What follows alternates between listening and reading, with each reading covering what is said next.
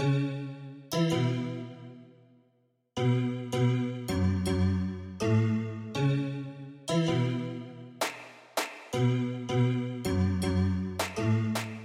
Autumn Brown, a queer science fiction writer, a theologian, a mother of dragons, and a healing justice facilitator for social movements living in rural Minnesota. And I'm Adria Marie Brown, a social justice facilitator, author of Pleasure Activism and Emergent Strategy, and a doula living in Detroit. And this is How to Survive the End of the World, our podcast about learning from apocalypse with grace, rigor, and curiosity.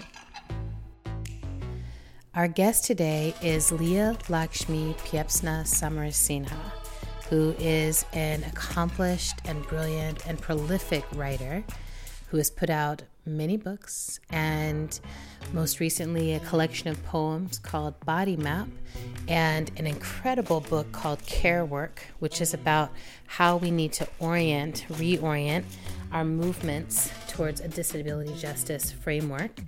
And it's a guide for all of us. So Autumn got to catch up with Leah, and this interview, I just want to give you the gift of a heads up. Leah talks very quickly, and none of it is wasted space. So prepare yourself. You might want to have a notebook for some of the very real, incredible examples she gives that point a direction towards what a community of real care could look like. Enjoy. I moved to Seattle 3 years ago. I got my first not working for myself job in a decade. And it was at this it was at one of the, 2 or 3 disability cultural centers in the United States at universities, where it's not we're going to give you access, accommodations, or maybe not centers, but it's actually a cultural center, like a queer center would be for queer students. It's a place for disabled wow. students, cultural work. Yeah, the D Center is great. The University of Washington sucks, and I just was also I lived in majority people of color cities my whole life, and all of my friends before moving to Washington were like, "You don't know how white it is here," and I was like, "But when I visit, I hang out with y'all, and the South Side of Seattle is very black and brown." They're like, "We're trying to warn you." They were, and one of my friends was like, "Get ready to be surrounded by white people wherever you go," and I was like, and then so hypergentrification hit like it did most coastal cities. So I moved with my partner, who's born and raised Queens in the Bronx, and I was like, "No, there's Latinx people here," and then we get to Beacon Hill, and they're like, "Where the fuck are they? You lied to me," and I was like, "I'm sorry, it's not Jackson. I'm really sorry." And then I'm at UW, and my boss's secretary day one is like, "Well, your name's too long to fit on the business part. So what part do you want us to chop off?" And I was like, no. Wow, this is some real specific Swedish ass liberal racism wearing REI. So I worked the job for a year, and then I got pneumonia for 3 months, and I was like, this job is actually making me more disabled. So I quit, which was really hard because I had that good state benefits, but like Alexis Pulling-Gums and a lot of other people have talked about, good benefits, academia for women of color is they'll give you the good benefits, and it's really useful when you get cancer after 15 years of dealing with it. So I quit, and then I was like, oh, well, I guess I'm just designed to be self-employed. I'm pretty good at this. I never know what the fuck money I'm going to make, but this is cool. And I just was like, it had been not that long since Dirty River had come out. It'd been less than a year, but I was like, oh, I'll just put together a book of essays. I have a lot of essays. I'll just slam them together. It'll be out in 6 months.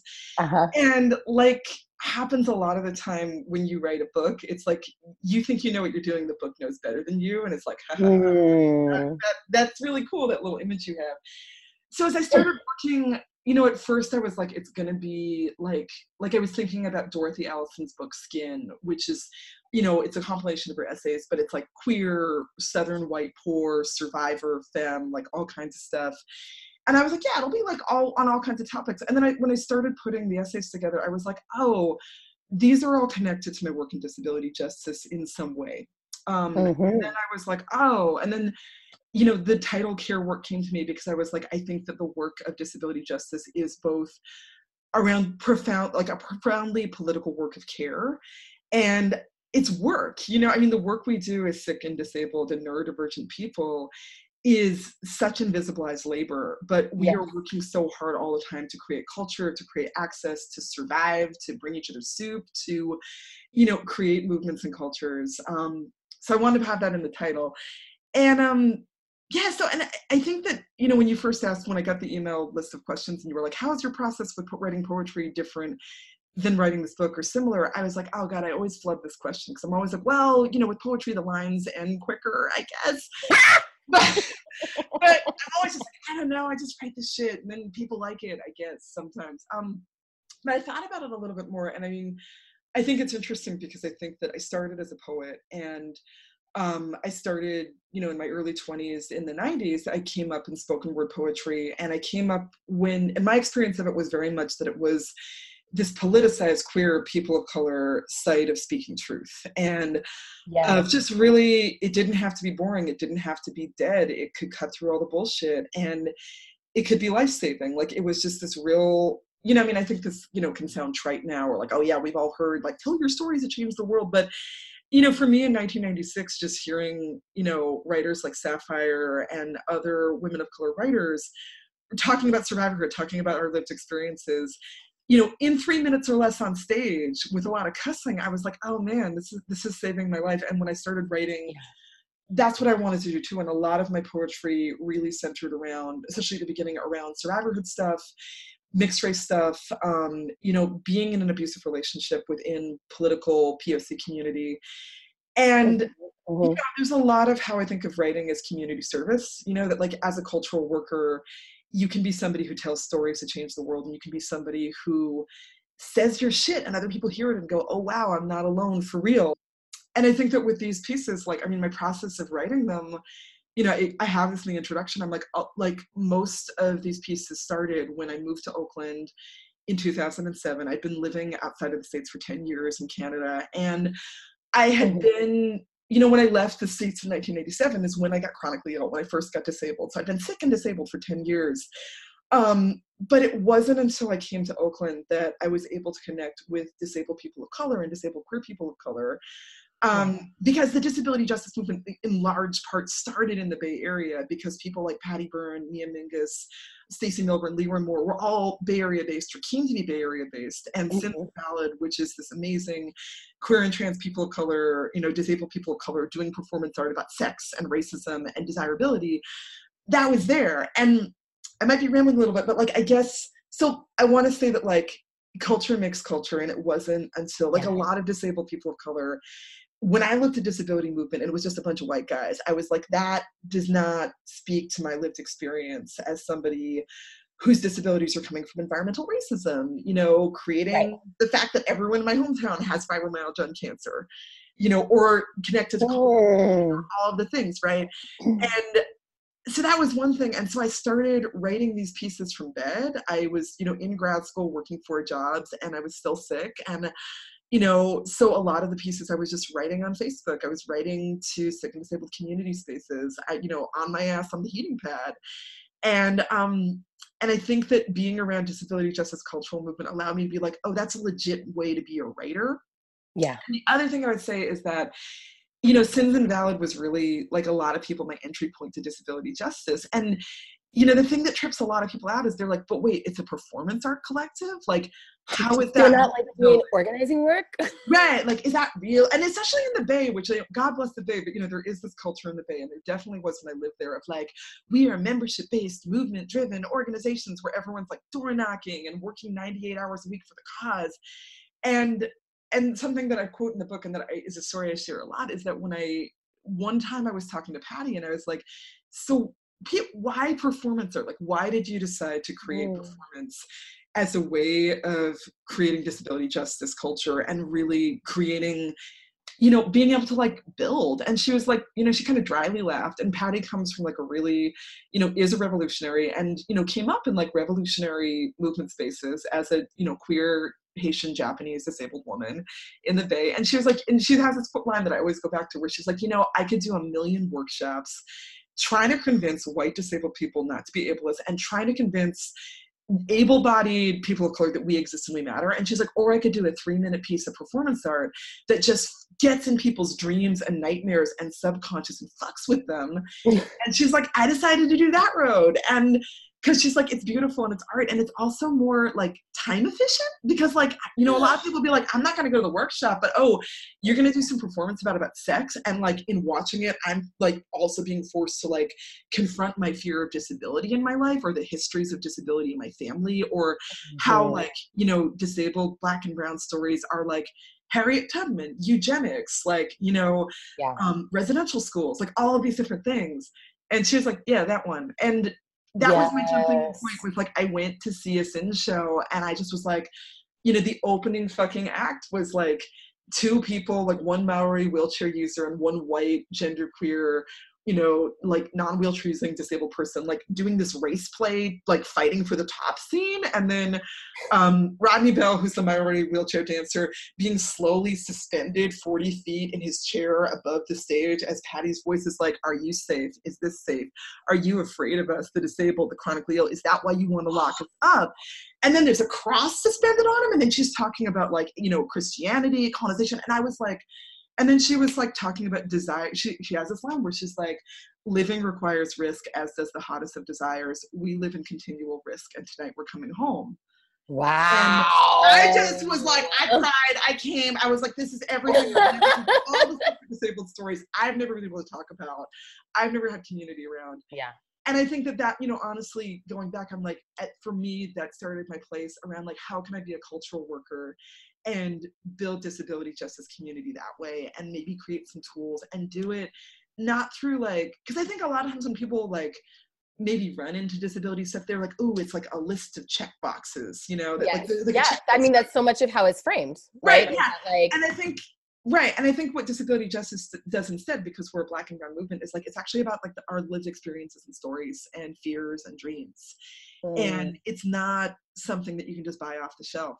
You know, I mean, like, you know, there's like, sometimes checklists are really helpful. Like, I mean, there's certain access needs. Like, yeah, you know, if you want to have wheelchair users in your space, you got to have the doors 36 inches wide. Like, that's not negotiable. right. But also in terms of like jumping everybody into this movement and getting people to be like, oh shit, disability's right here in my life. It's about connecting. I think for people of color, it's about getting in touch with a lot of our stories that are really buried and really present, and where we're like, oh fuck, like that's all the stuff that we had to shut up about. Like that's, you know, that's all these secret stories. I mean, every time I do a workshop and I'm like, okay, that's primarily Black and brown around disability justice, I'm like, you know, you might be coming thinking this is like some like foreign population you're learning about, but A, there's disabled people in the room.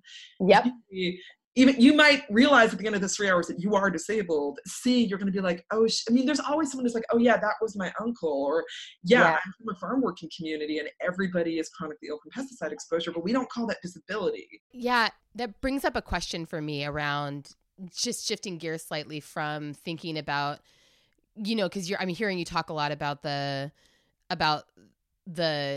power of the cultural work to be able to help people really arrive inside the analysis without having to go through the checklist process first.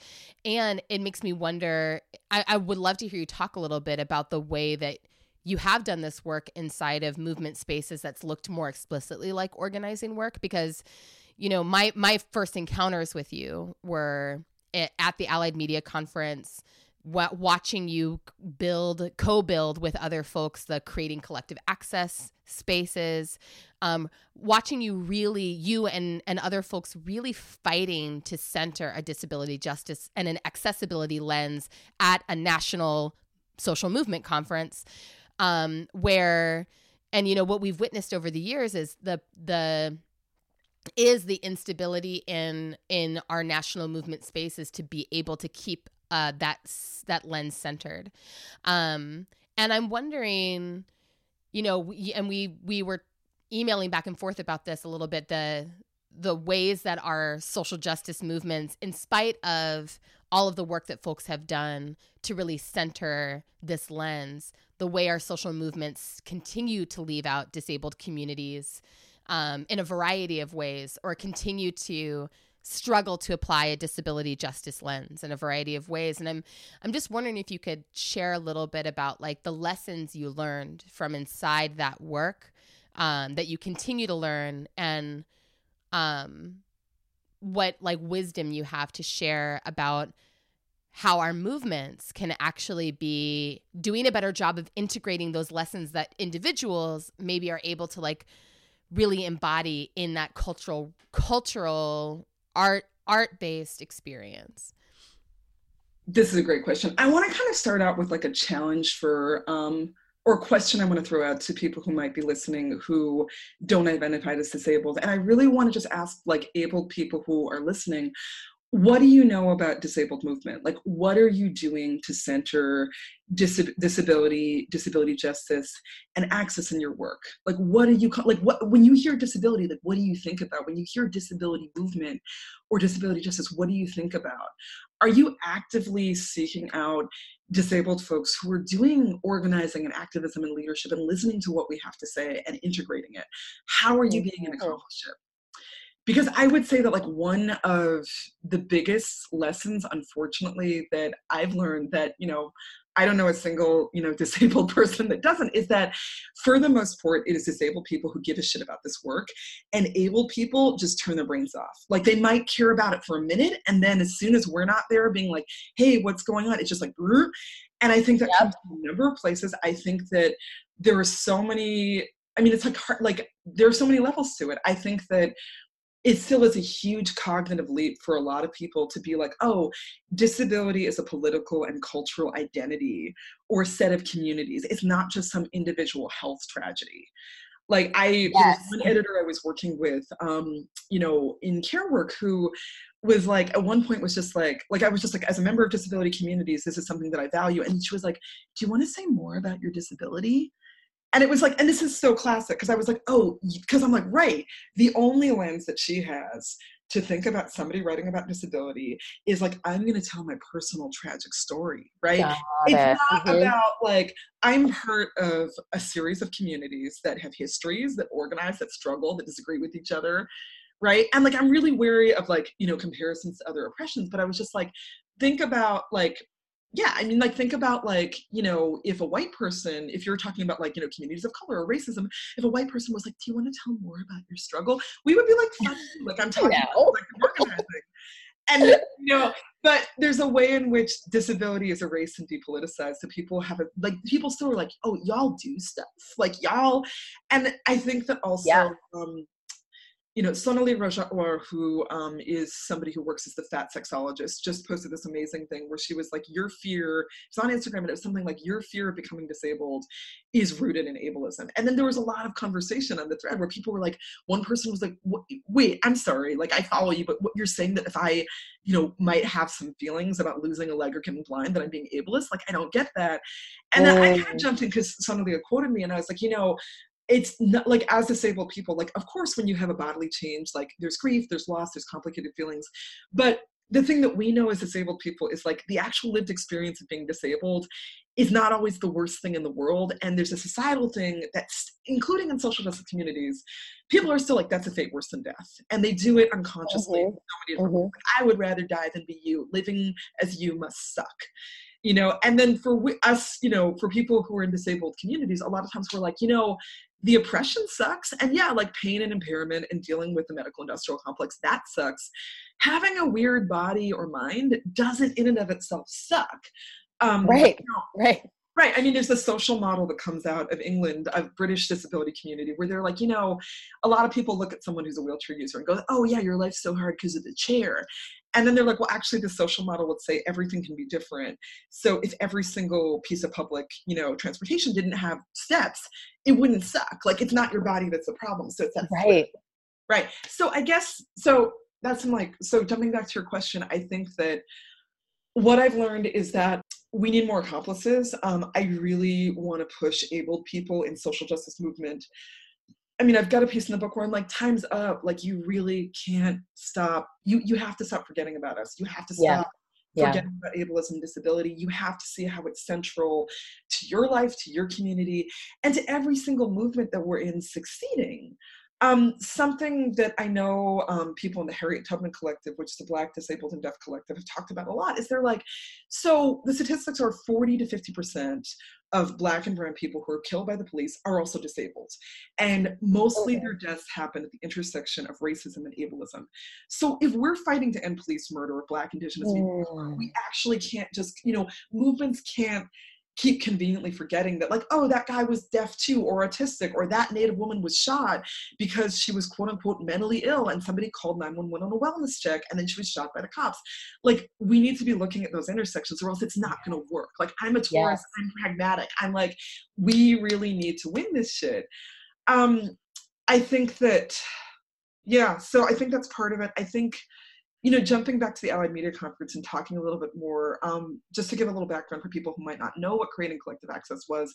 Creating Collective Access happened when it was 2010. It was like the super year where both the AMC was happening in Detroit and the United States Social Forum was happening like the week after. Yeah. So myself and Mia Mingus and Stacey Milburn were on this conference call, like you do, like 3 weeks before the AMC, and we're all disabled, like you do, women of color, and we're all like doing the check-in, and we're like, how are you doing? And we're all like, oh my God, like I'm gonna die. And we were all having, what a lot of people have, a lot of disabled and sick people have pre-going to a conference where you're just like, I'm going to go to this thing. There's going to be no access, or there's going to be stuff that says there's access, but then it's not there. I'm going to be alone in my room while everyone's at the party trying to get food delivered. It's going to suck. And then we were like, okay, what if we just try and throw something together at the last minute, trying to reach out to other sick and disabled folks who are coming to the conference to be like, let's get together and support each other. Mm-hmm. And that's what Creating Collective Access was. And it was like a disabled woman of color led and centered space that was really beautiful.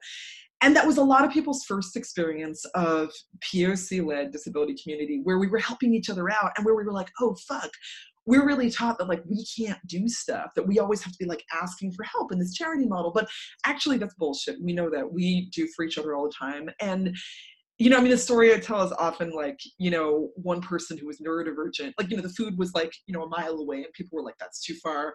So someone who was ambulant, who could walk, but who was neurodivergent was like, let me take this person who's a wheelchair user, spare manual wheelchair. I'm going to walk it to the shawarma restaurant, get sandwiches for everybody, put it in the wheelchair and walk it back and we'll all eat.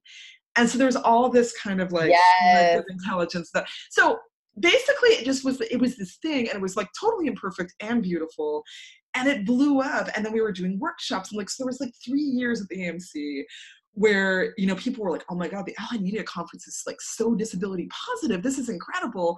And then by like year 2 or 3, and I write about this in the book, like it had gotten so popular that I remember being outside of Cass Cafe with like 100 sick and disabled folks on the lawn trying to get a table, and we were all so tired and so spooned out, and we were like, and then by year 4, around that time, like I know people who didn't involve in CCA, to be honest, had gone to the AMC and been like, and some people at AMC had been very supportive. Like I remember Jenny Lee mail ordering in unscented soap for the whole conference because there was a market in Detroit at that point that had it.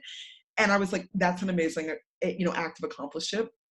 But then we were like, we need to get some money or something. Like we need to this is an example of disabled people doing for each other and doing it brilliantly, but like we're all doing it on like a $1,200 Indiegogo for a conference that's now thousands of people. Right. We need more institutional support, and that didn't happen for whatever reason. And now I have to say, like when I go to the AMC, like when I went last year, I was like, fuck, this is pretty inaccessible. And I know a lot of disabled people who don't go anymore. And I think that that's one thing that is a growing pain thing that I am hoping that, we can continue to address in AMC. Yeah. Because like, for example, when I go to opening ceremony and the bathrooms are in the basement and there's no elevator, I'm like, oh, damn, this is not good. Yeah. Yeah. And major growing pains. Mm-hmm. Yeah. It's growing pains. And it is like, I think that one thing is that, that I know a lot of people have talked about with AMC is that when it was smaller, that in and of itself made it more accessible because it was slower. You could talk to people, like the halls weren't jammed with folks, like the rooms didn't fill up immediately. And now that it's like a trillion people, like that's harder, like all that shit's harder. Right. And so I think that some of the work is figuring out, like with the limited resources we have, like how do we continue to centralize access?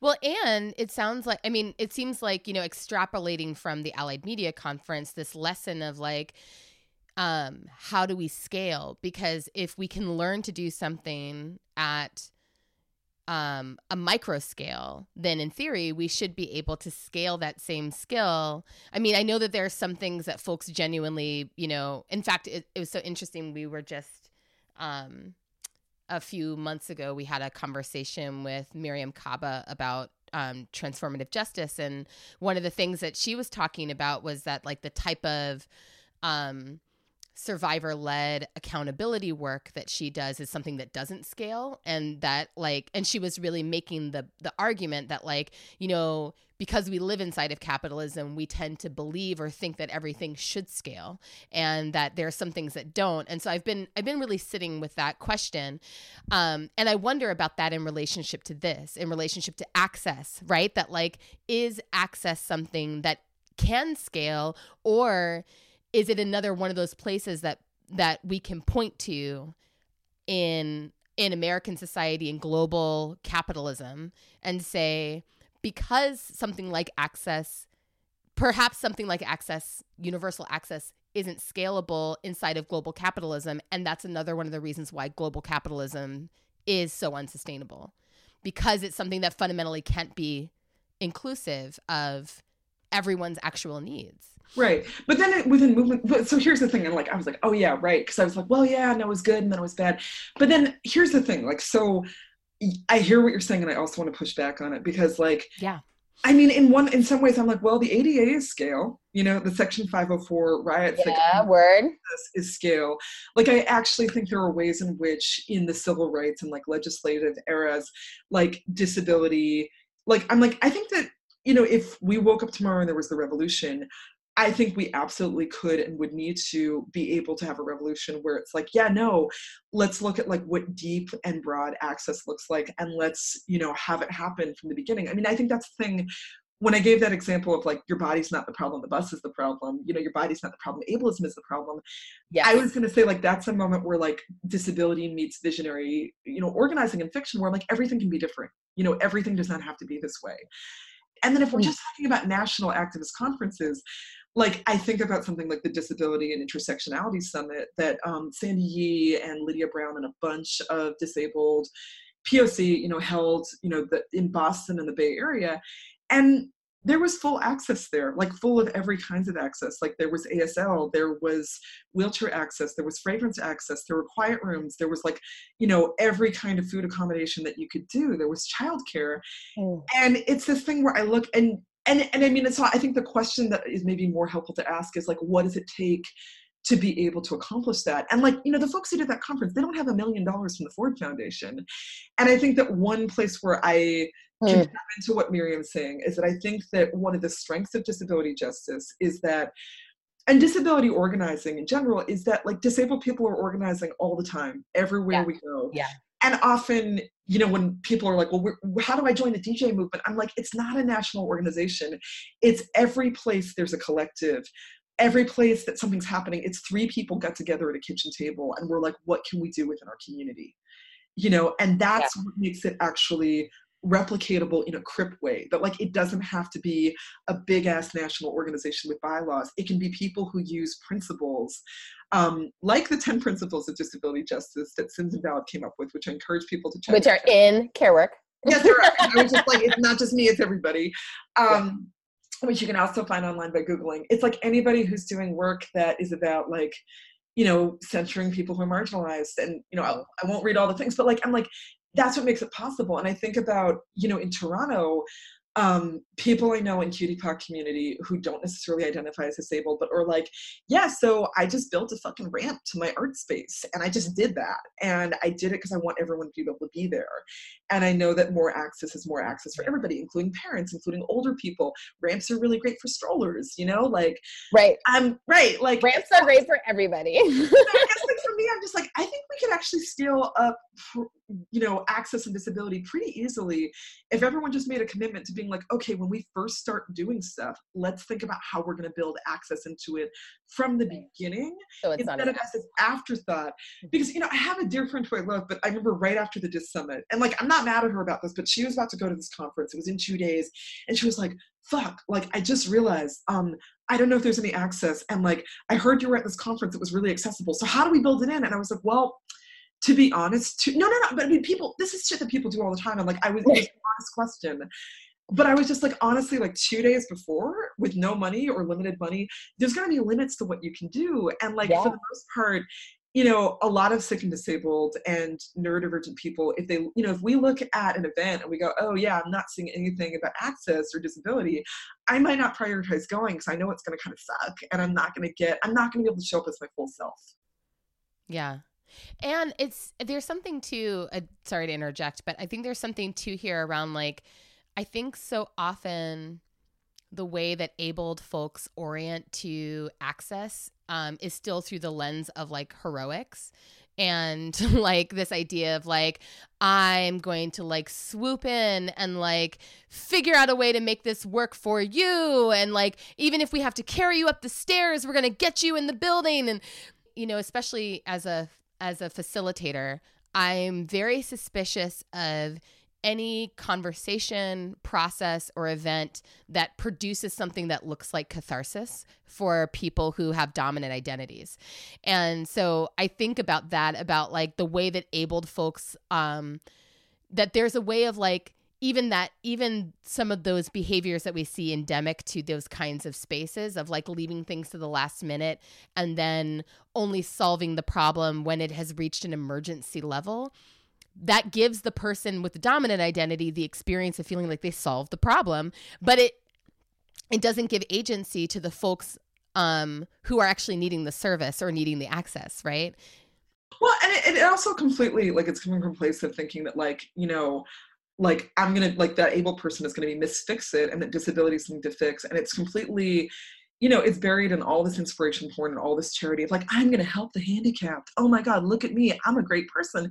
And it's also rooted in this complete ignorance. And I see that a lot when people are like surprised that disabled people are not just waiting around for some able-bodied person to come in and save the day. Like, we're actually, like, we live our lives and we're doing this shit all the time.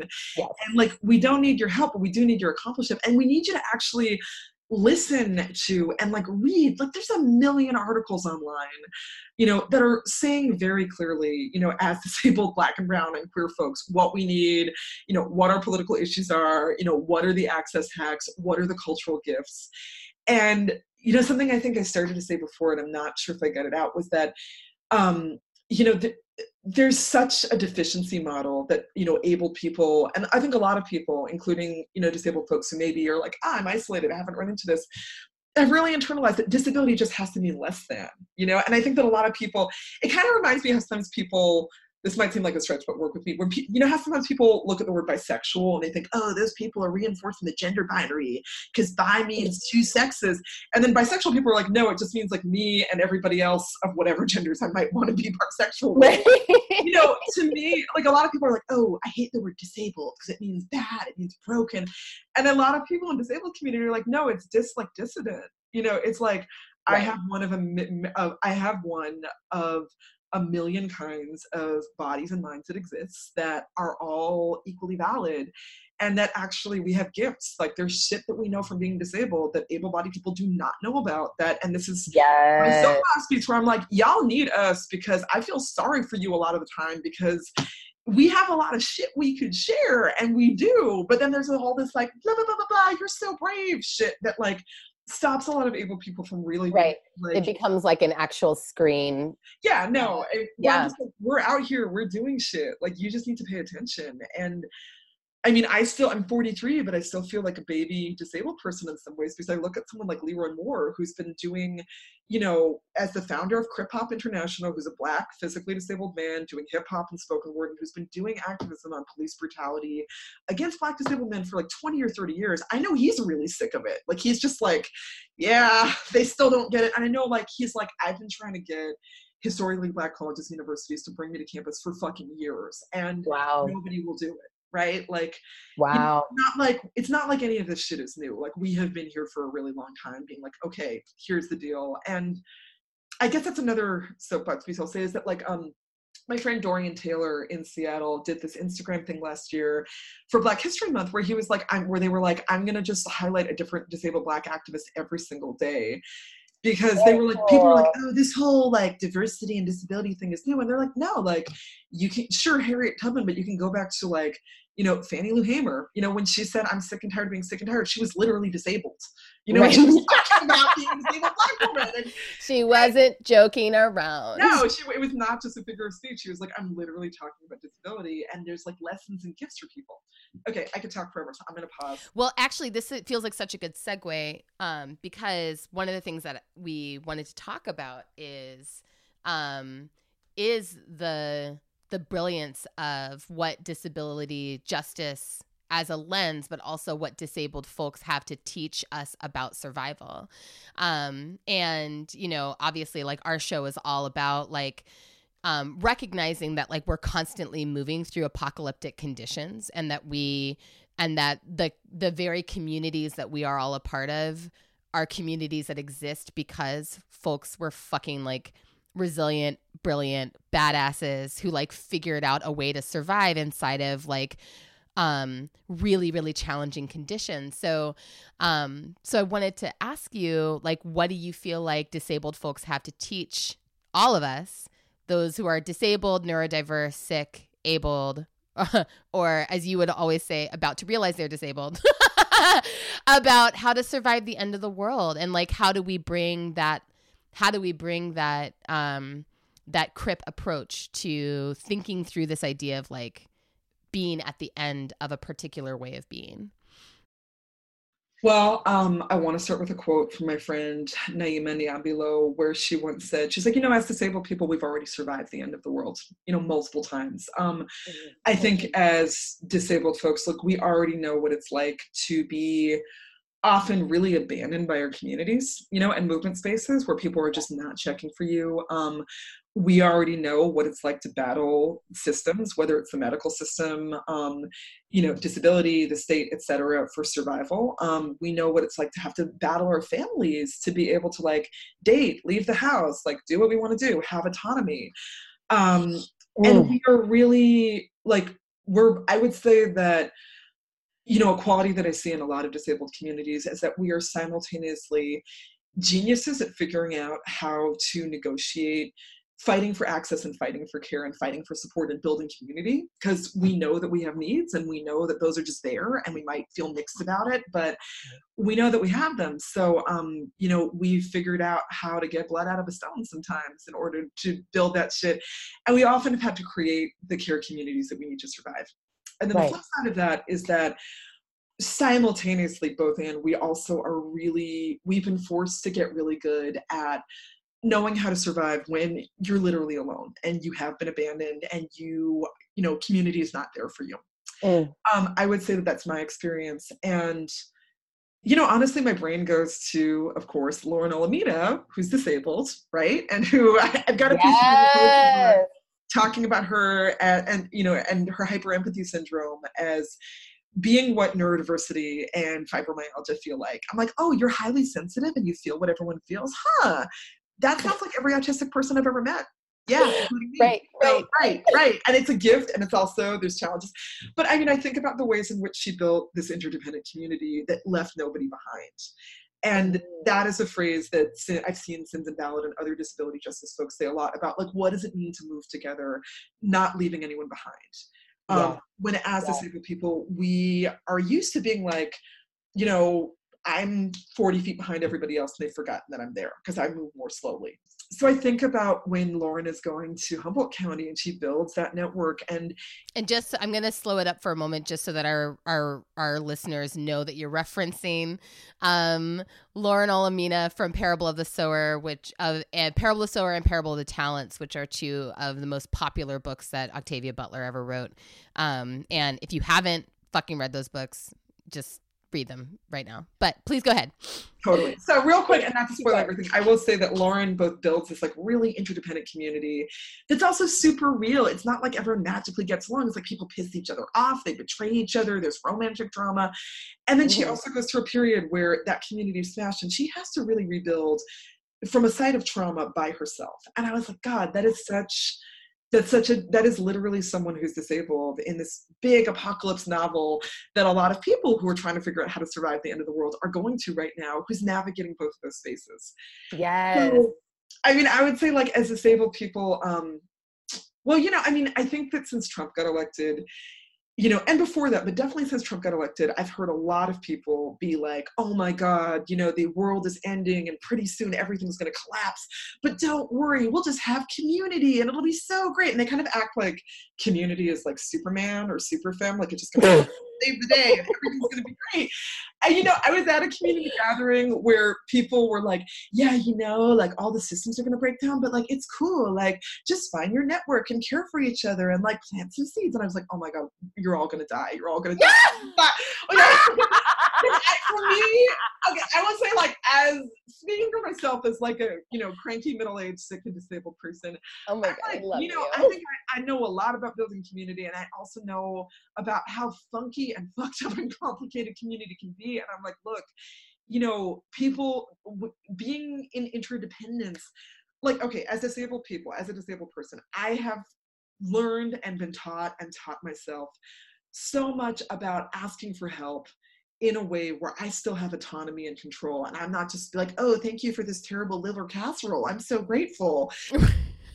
I love that specific example must come out of direct experience.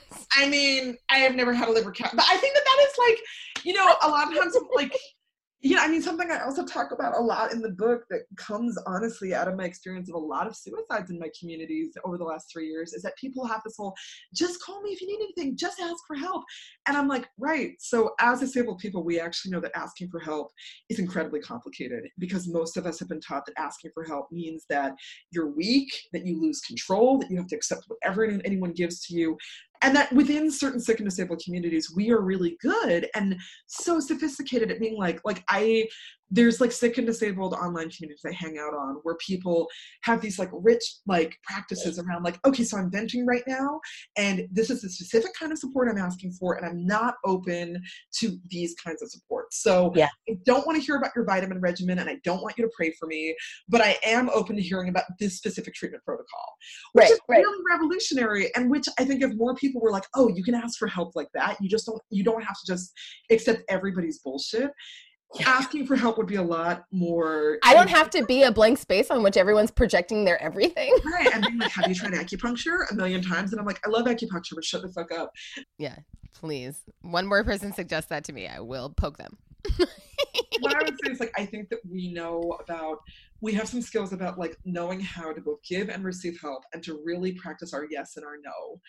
And I think we also know that often we are operating in less than ideal conditions. And what I mean by that is that like, you know, I wanted to say to those people who are like, oh yeah, interdependence, yeah, community. I was like, so what it really is that sometimes you're trying to help somebody who's actually a real asshole, you know, like they're really cranky and they're really in a bad mood and they're driving you nuts, but like they literally need the care that they need. You know, Right. So how do you negotiate that, right?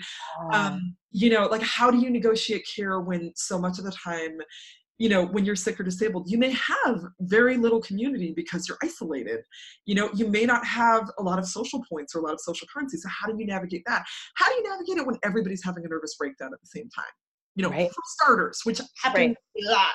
And I think that a lot of people post-Trump, they're like, I know some people were like, all my friends have been having a mental health crisis for 2 years. Oh, yeah. Right. So like, that's not like we can't do it, but that is the question of like, so it means that we have to get real about that instead of just being like, everything's wonderful. And we also have to be like, okay, so the curiosity I bring is like, so maybe I can't run in and save the day and be like a never ending, like a mommy with no off switch who's just always giving to everybody. Maybe my capacity is really limited, but I can still talk to you for 10 minutes and you can talk to me for 10 minutes, which is really different than the model, the all or nothing model people have around care, which I think is rooted in gendered expectations around motherhood, around so much stuff. And around this idea that disabled people can't do anything, we're just these passive recipients. You know, that either you can do everything or it's like, hope you feel better and you can be back on track soon. There's a lot more that's available when everyone can do their 10 minutes or everyone is like, I can't do everything, but this is the thing I can do. Right. When folks are really like in congruence with what their boundaries actually are and what their offerings are. Right. So that's some of what I think we have to offer in terms of really building interdependence. I think a lot of disabled people would also say, I think we would push back. So in some social justice communities, I'm sure you've seen this, people are like, well, the hospitals will fall apart, but we'll just use herbs. And like a lot of disabled people I know are like, no, dude, I actually need some sophisticated medical equipment, and like they don't made in a factory, and like an MRI. And like, yeah, the herbs and like the Reiki and all the shit too, but we need both and. Right. And I think that our realism around that, I think is very helpful, because it reminds me of like, you know, I was like, man, like I am anarchist identified, but you know, in some of the many, you know, what will we do after the end of the world conversations I've had over the years, I'm like, fuck man, if the world ended tomorrow, no one would know how to fix the sewers. They'd all be like, but you know, I can poop in a hole for days and then bury that poop and then dig a new hole. It's like, well, what are you going to do when the ground's frozen, bitch? I do feel like there's this interesting thing in what you're pointing to, which is that like, there is an enormous level of entitlement and privilege that comes with the notion that the world might fall apart, but we can figure out a way to be safe, and not thinking about, because to me, what you're presenting is like, we actually have a different set of things we have to consider and take care of, which is, are we prepared to manage the infrastructure that would actually keep everyone alive? Right. That question. And that leads to what I was going to say too, which is that, it's a nice segue into, I want to give some examples of how I see disabled folks doing really amazing climate crisis work right now. I was going to say is like, as disabled people, we have skills, you know, we have a lot of skills, and some of the skills we have are that surviving the end of the world that Naima talked about in that quote I said at the beginning of this. You know, we actually have been prepping for the apocalypse for a while. So what that means is that when people start talking about the like, okay, you know, get your go bag ready and stuff, like, you know, for us, we're like, yeah, so that needs to include a generator so that my friend can charge her batteries for a ventilator so she doesn't die, for example. And, you know, that reminds me, I mean, after Fukushima, this is like almost 10 years ago, I was in the Bay, and, you know, I was really, like a lot of people on the West Coast, I was like, oh my God, is this radiation going to hit us? Like, this is so overwhelming, right? And, you know, and we had a couple meetings of like this like disability justice apocalypse prep, you know, group of friends, where we were just like, okay, so if the shit hit the fan, like what would we do? And one person who was there, who's a ventilator user and a power tool user, very matter-of-factly was like, for years, I have just assumed that if some major crisis happens, I will be dead in 48 hours because I need to charge my shit. And if everyone's just running for the hills on bicycles, I am not going to be able to make it. And so we started having conversations about, okay, so what could we actually do to shift that? Does somebody have a generator? Does somebody have solar power that's off grid that we could charge your stuff on? Yeah. And then fast forward to like 3 or 4 years later, Hurricane Sandy hits, and a friend of mine, you know, a group of disabled friends I have in New York were doing this action. I mean, they weren't doing an action, but they were basically helping do access support for a friend who was on like the 12th floor of a building, is a ventilator user. And they were like, yeah, we were walking up and down 12 flights of stairs in the dark, carrying his spare batteries to the firehouse 2 blocks down the road to charge them every 6 hours so he could stay alive. Wow. Right? So we have stories of that are resources, and I want those. I don't know about scale, but I want people to know about those stories and to think about them, and to really sit down and be like, you know, like a piece of homework I might give people is like, sit down, think about the people in your communities, ask them what their access needs are, think about what your own access needs are. If whatever cataclysmic event happened that you're imagining in the back of your heads, what would you specifically need? Like, let's actually plan for it and not be surprised by it. And if we're actually bringing access and disability into our day-to-day lives pre that apocalypse, that actually will help because we'll already have those tools. And, right. And then something I want to talk about is that, so we've had these wildfires, these climate change fueled wildfires on the West Coast for the past 2 years in a really intense way. And, you know, I mean, and it's, you know, it's so funky because like, it quickly becomes the new normal, right? You know, we're like, last year I was like, oh my God, there's like black shit raining down from the sky at 9 a.m. and the sun's bright red. and it's Seattle, so we only have 3 good months of weather a year. So Right. really try and pack it in. Like, yeah, Lindy West wrote about this, where she's like, August is really, we have 2 months of being LA and 10 months of gloom. And the wildfires just took one It's of our fucking months. up our 2 months of LA. They're fucking up our 2 months of where we can get any vitamin D whatsoever. And so, you know, so there's all of this particulate matter. There's all of this like burnt trees, but also, you know, exploded cars, like, you know, all the shit that burns and puts petrochemicals into the air. And then I saw all these people online being like, oh my God, I'm feeling kind of sick. Is anyone else feeling that way? Am I crazy? And then what on a micro, right. And then, but you know, that's so common. And then there were all the folks who were the first responders in community were mostly, you know, disabled and chronically ill folks who already were dealing with multiple chemical sensitivity or injury or other things, where they were like, so yeah, this is called a mask and this is called an air purifier and these are called herbs. And this is what we've been using for the past 10 years to just deal with your perfume, but they will work for this too. Right. Right. So like, I saw that happening, and I saw like a lot of generosity where people were like, I already have spare masks in my house. Like, here you go. I know where to get them. Here's how you can get a HEPA air purifier, but you can also, if you can't afford that, you can get a furnace air filter and put it on a box fan, and it's $30 and it'll take care of a lot of the stuff. And then I saw that scaling up where in 2017, Lightning Bolt, which is a disability justice-led group in the Bay Area, that formed after Trump to be like, okay, how do we do like community safety stuff without the police? How do we do like access stuff without systems? They had this thing called Ask the People, where, you know, in the Bay, as in so many communities right now, there's huge houseless communities of people who can't afford rent anymore. And, you know, smoke is bad when you're in a house with walls. If you're in a tent, it's really fucking bad. Like, you don't have any protection. So they crowdsourced money, and they were going out to different street communities and being like, here you go. Like, let's make sure that we get through this together. And it was disabled people who led that. Yes. And then this year, Mask Oakland came together and was co-led by folks in disability community. And it formed really just completely grassroots DIY, just emergency response style, when the campfire happened out in Chico and Paradise. And they gave out, I think in the last count, they gave out like 80,000 masks. Like wow. Yeah, and it's, okay, so, and this is the thing, is that like I was posting about it, and like, and these are like more organized collective things. And then I see so many disabled herbalists and healers giving advice about, here's how you detox. Here's how you deal with, if you're feeling panicky, it's because you're getting less oxygen. Here's how you deal with it. And sharing that knowledge, right? To everybody. And then you see this like group of this, you know, sick and disabled folks who are like, we're going to scale this up, and we're going to get like 80,000 masks and like give them out to like houseless people in general. They drove out to Chico and Paradise to give them to folks. And then I remember posting about it, and like somebody I know on Facebook was like, well, it's a real shame that they're having to do it. I mean, the state should be doing it. And I was like, right, but here's the thing, like maybe it will change in the future. But so as someone who lives in the West Coast and who's rooted in Oakland and Seattle, for the past 2 years that we've had wildfire, what we're now calling air emergencies, right? Speaking of apocalypse, there's been like, yeah. Nasty language. I grew up watching sci-fi where everyone's breathing through masks, and now here we are. And the thing is, actually, one cryptologist, your mask can be cute. You know, I know a lot of sick people who are like, I've really blinged out my mask over the years because like, it doesn't have to be an awful thing.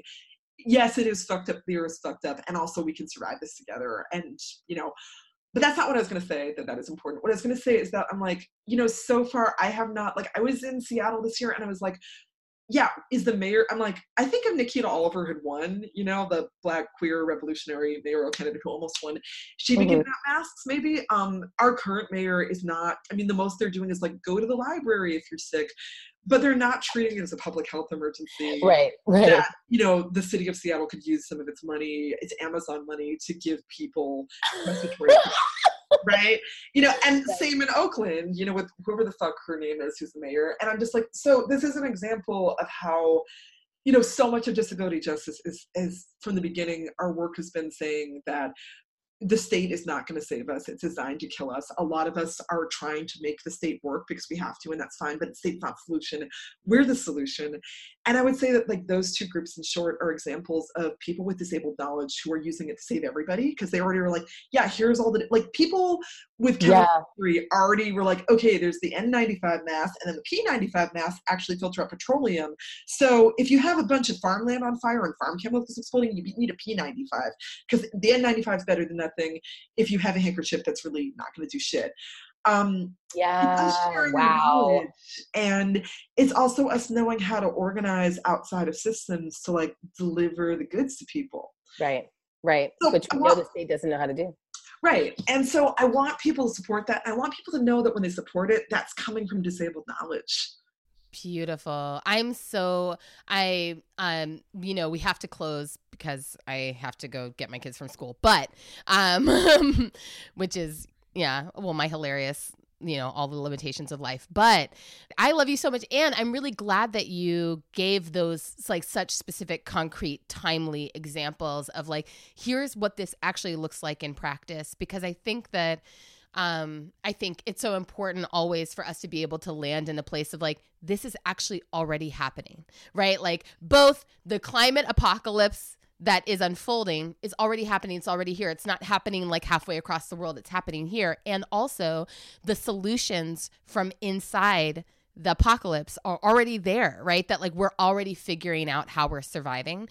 And those who have been most impacted by, this is what we always talk about, right? That like those who are most impacted by the conditions sustained over time are best positioned to teach us what to do right now. Like already have the information. So I'm really appreciative of you like landing us with those examples of like the concrete work that folks are already doing, all the brilliance that folks are already bringing, and that so much of, what I'm hearing and what you're sharing is that so much of what disabled and sick folks are really inviting from abled folks is like, turn your gaze. Like turn your gaze and notice what's actually already happening around you. Right. And like so much of it is about shifting your attention and actually being willing to expose yourself to the brilliance that's already unfolding all around you, that's coming from folks who are sick and disabled. Totes. You have offered so much to both like the community of artists that you touch, but also to the social movement that you touch, and to all of us. Like your life has been a gift, is a gift, and your work is a gift to all of us. And I just want you to know, like, I'm so honored to have had this conversation with you, and so grateful for the way that you've influenced my work, and I fucking love you. Thank you so much for all that nice shit.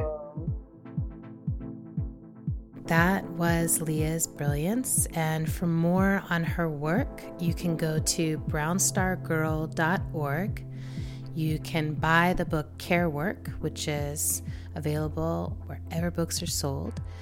And then you can also look out this fall. Leah has co-edited a book with Jairus Dixon called This Is How We Survive, a Transformative Justice Reader. And it's sure to be a helpful guidebook for anyone who's really trying to get into the practice with that work. So those are some of the ways you can follow up. Thank you for listening to our show. We're on Twitter and Instagram at End of the World PC. We're also on Facebook at End of the World Show. You can make a sustaining donation to our show by visiting our page at patreon.com/End of the World Show. Another helpful thing you can do is write a review anywhere that you listen to your podcast. Go write a review and tell people, hey, this is a good one.